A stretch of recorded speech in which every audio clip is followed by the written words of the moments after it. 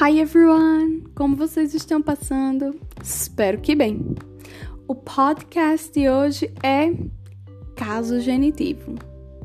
Faremos uma retomada do conteúdo com publicação do dia 23 de março de 2020.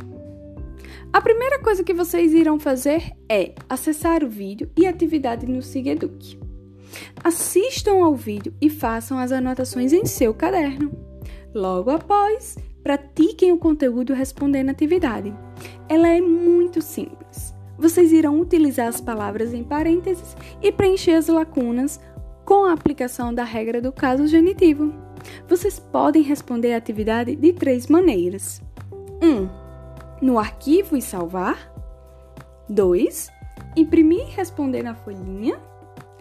3. Copiar no caderno com perguntas e respostas. Ao final, enviem a foto da sua atividade por e-mail. Lembre-se de tirar uma foto nítida para a leitura das respostas. Tem alguma dúvida? Se sim, envie uma mensagem no WhatsApp. Bye!